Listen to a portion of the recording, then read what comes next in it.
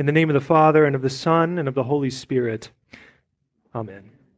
The word Maundy comes from the Latin term mandatum, from which we get the word mandate or command. It's Commandment Thursday, or more specifically, New Commandment Thursday.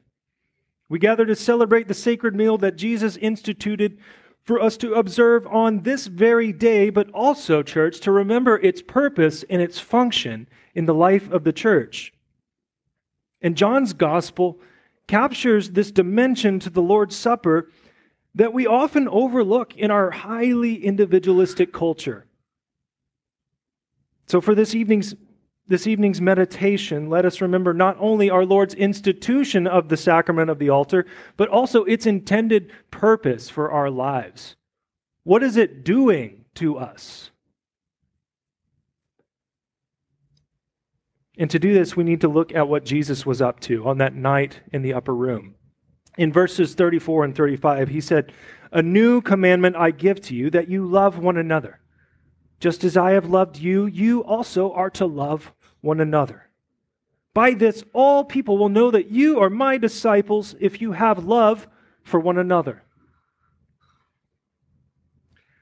So Jesus was not a new Moses in the sense that he came to give us additional laws and regulations and so forth. Rather, he came to shine a light on what Moses had already brought to bear in his ministry. He came to actually amplify the law so that it would serve the purpose of pointing out our sins and driving us to repentance, to seek the mercy and the forgiveness of God. And Jesus also came to relieve us of the condemnation of the law by his fulfilling of it, along with his death and his resurrection. So he did not give us any new laws per se, but rather a far higher standard. Here, especially in our love for others. But before either his disciples or we could understand this standard that we are being called to, he first had to demonstrate what he meant by it. Now, before we go any further, it's important to remember, who is Jesus talking to here? He is talking to his disciples. And it's critical that we remember who he is telling them to love in this way. One another. Not their neighbors, not the people in the marketplace, not the pagans in the temple down the road. This is about Jesus' disciples. This is about you. This is about everyone in this room. So this is not a love that is to the exclusion of everybody else. This is not to say don't love your neighbors. Jesus teaches us that, right? But this is a special kind of love that Jesus is teaching us here. It's a different kind of love. It's one that he himself is going to demonstrate, and one that is actually inseparable from the reception of his gifts at the altar. So this is about Jesus setting forth for us how the community of disciples are to interact with one another in a way that is different than the rest of the world. And he establishes it in the context of this meal that we know as the Lord's Supper. So keep that in mind as we proceed. Jesus' last hour was drawing near. His hour that he had prepared for, the hour that he was talking about since he started to get to know the disciples. The time in which he was going to take upon himself the punishment for all sins of humanity. He was going to drink the wrath of God down to the very dregs. What must have been going through Jesus' mind on that Thursday? We're just a day out here until he's going to drink the wrath of God. What must he have been thinking? Well, before they ate the Passover meal and before Jesus' transformation of that meal into what we now know as the Lord's Supper, our gospel lesson in John actually describes some of his inner thoughts. And it actually describes this kind of logical progression. In verse 1, when Jesus knew that his hour had come to depart out of this world to the Father, having loved his own who were in the world, he loved them to the end. He knew that he was leaving. He knew that he was going back to the Father with whom he had shared all divine glory, all divine love in eternity past according to his divinity.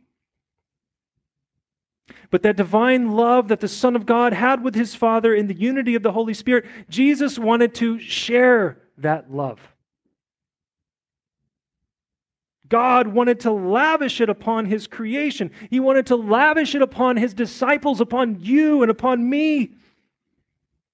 So during his time on earth, Jesus was determined to love them to the end. Now listen to the progression here. Listen to the connection between the person and the work of Jesus. During supper, when the devil had already put it into the heart of Judas Iscariot, Simon's son, to betray him, Jesus, knowing that the Father had given all things into his hands, and that he had come from God, and that he was going back to God, Jesus knew that Judas was going to betray him. He was all-knowing, according to his divine nature. Jesus had received all things into his hands from the Father, according to his human nature. He had come from God. He had become incarnate in the womb of his mother Mary. He became one Christ with two natures. He was going back to God as one Christ with two natures. He was supreme over all things as both God and man. Now, how did he express that supremacy, that authority? He rose from supper. He laid aside his outer garments and, taking a towel, tied it around his waist. Then he poured water into a basin and began to wash the disciples' feet and wipe them with the towel that was around him. We're talking about the Son of God here, the second person of the Holy Trinity, the one through whom all things exist, the one in whom all things hold together. He knows who he is. He knows what he came to do. He knows that to him belong all authority in heaven and on earth, all dominion, glory, and honor. And what was his impulse? For Jesus, what did it seem the most natural thing to do?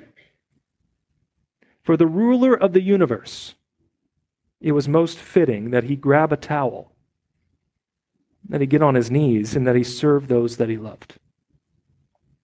He was determined to love them to the very end.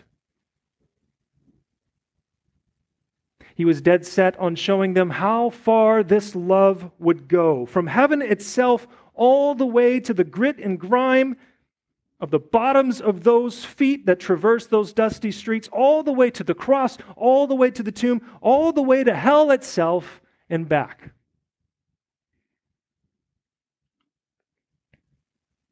And they, of course, didn't understand.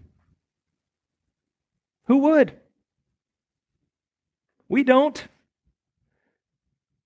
It's going to take us eternity to wrap our minds around this love. I'm reminded of John the Baptist's reaction whenever Jesus comes to the Jordan River. Jesus steps down into the river and he says, I need to be baptized by you, and you come to me to be baptized? Peter said something similar whenever Jesus started washing his feet. He said, Lord, do you wash my feet? That's beneath you. And after Jesus explained that Peter would understand later, Peter said, you shall never wash my feet. Ain't gonna happen. Yeah, that's not something that you want to say to Jesus. When the Lord of the universe, when the eternal Son of God wants to wash you, you say, okay, that's good with me. You don't say, that's unbecoming of you. Why? Well, because for Jesus, this is how authority works. He's the one doing the washing. He's the one doing the dying. He's the one doing the saving. Not you, not me, not Peter. He says, if I do not wash you, you have no share with me. In other words, if you refuse to allow me to love you in this way, then you won't be. It's either all my love or none of it. And Peter got the message, at least in his own way, right? Because he went extreme. He wanted Jesus not to just wash his feet, but also his hands and his head. He wanted the whole treatment, right? As if Jesus was opening up a day spa all of a sudden. But this wasn't the point that Jesus was making. He wanted this washing to point to something greater that he was going to accomplish in his death and resurrection. He wanted this to be a prefiguring of holy baptism, the washing of holy baptism that all believers receive, where Jesus washes us himself. Ephesians 5, he cleanses his church by the washing of water with the word so that he would present the church pure and spotless to his Father in heaven. This washing, that is the cleansing of our consciences, along with the washing of our bodies with pure water, according to Hebrews chapter 10. And this is the way that he was going to love his disciples. This is the way that he was going to love each and every single one of you to the end, by taking our place on the cross, by enduring our punishment, and in turn, washing us pure and spotless, presenting us to God without spot or blemish. Yeah, this washing of the disciples' feet is a preview. It's a picture of the type of love that Jesus was going to show for the world. But that pattern of love that he came to establish for all, he begins with his disciples. If I then, your Lord and teacher, have washed your feet, you also ought to wash one another's feet. For I have given you an example that you should also do as I have done to you. Truly, truly, a servant is not greater than his master, nor is a messenger greater than the one who sent him. If you know these things, blessed are you if you do them. So if the Lord of the universe is not above washing feet, then how can we be? If the Savior of the world is committed to loving us to the end, then how can we not love one another?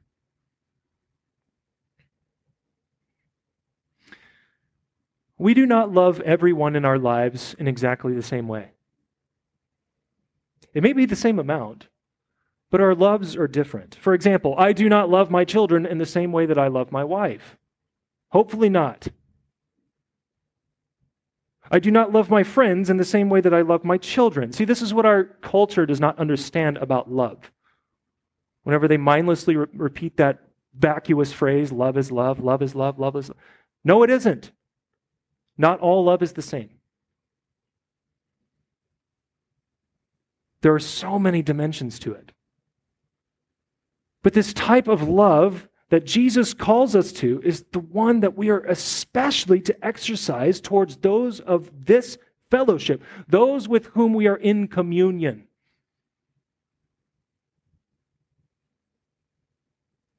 The people in this church, the people in our church body. Now, this is not to say that we ever withhold love from someone who's not a part of our local church. That's not what I'm saying. But the love, brothers and sisters, is not the same. It's not. It's not an accident that Jesus instituted the Lord's Supper on the same night that he gave this new commandment. They are bound up together. You cannot remove them from one another. Those whom we are called to love in this foot-washing, love to the end type of way are those with whom we receive the Lord's body and blood.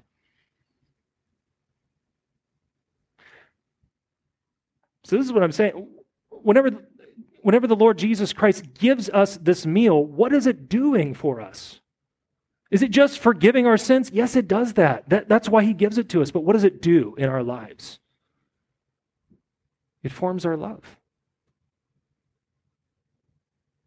And this cuts right against our American sensibilities, doesn't it?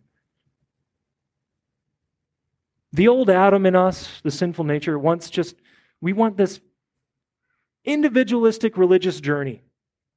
It's me and God and no one else. No one else is going to have a say in the matter. Whenever I come up to the altar to receive the Lord's body and blood, that's between He and I. No one else gets a say. But that's not what Jesus is teaching. That's never been true, ever. You know what? The Lord's Supper obligates us to one another. It's what St. Paul was teaching in our epistle lesson. It's why the people in Corinth, the church at Corinth, that's why some of them were getting sick and some of them were dying from taking the Lord's Supper. Why? Because they were doing it in disunity and disharmony. Not only were they believing a million different things about the apostles' teaching, but they also refused to love one another.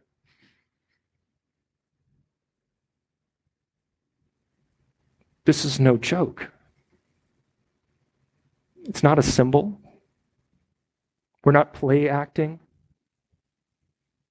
It's not an empty ritual.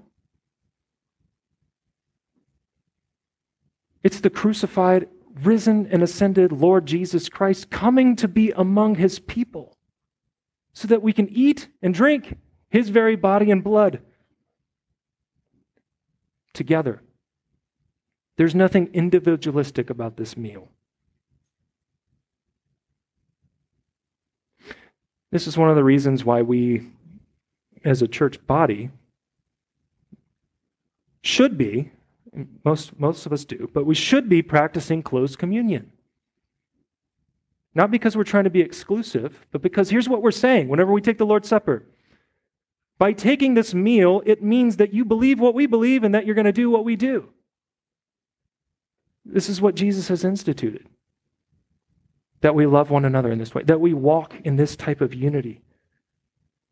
And that you are committed to loving the person next to you, the person that's taking communion next to you, the person that, you kind of trip over your feet to avoid and stuff like that. That's the person who Jesus is calling you to wash their feet. Tall task. So I think it was Dr. Jeff Gibbs, this professor at Concordia St. Louis, who put it this way in one of his lectures. He said that whenever he sang in the choir at his church, one of his choir mates got sick and ended up in the hospital for, I think, a couple weeks. And Gibbs asked himself, should I go see him? He was kind of thinking to himself, should I go see him? And then all of a sudden it hit him. Of course I should go see him. I take communion with him. See how that works? So when you come to the altar to receive the body and blood of Jesus, you do receive the forgiveness of sins, life, and salvation. Those are the benefits that you receive. But what does this sacrament do? That's the benefits. What does it do? It makes you one with Christ, physically, spiritually. It makes you one with His people, physically, spiritually. Brothers and sisters by blood. And through this sacrament, Jesus comes to serve and strengthen us, not just in faith toward God, but in fervent love toward one another. You know that prayer that you hear a lot after the Lord's Supper? Faith towards God and fervent love towards one another. What does that mean? Luther wrote that, by the way. John 13, this type of love. It's the love to the end that we're talking about. It's the Jesus getting on His knees and washing the disciples' feet. That type of love. So whenever we take the sacrament tonight, we know a little bit more of what that love means. That love that Jesus has for each and every single one of us. So may the Lord help us to love one another in the same way that He has shown us. In the name of the Father, and of the Son, and of the Holy Spirit. Amen.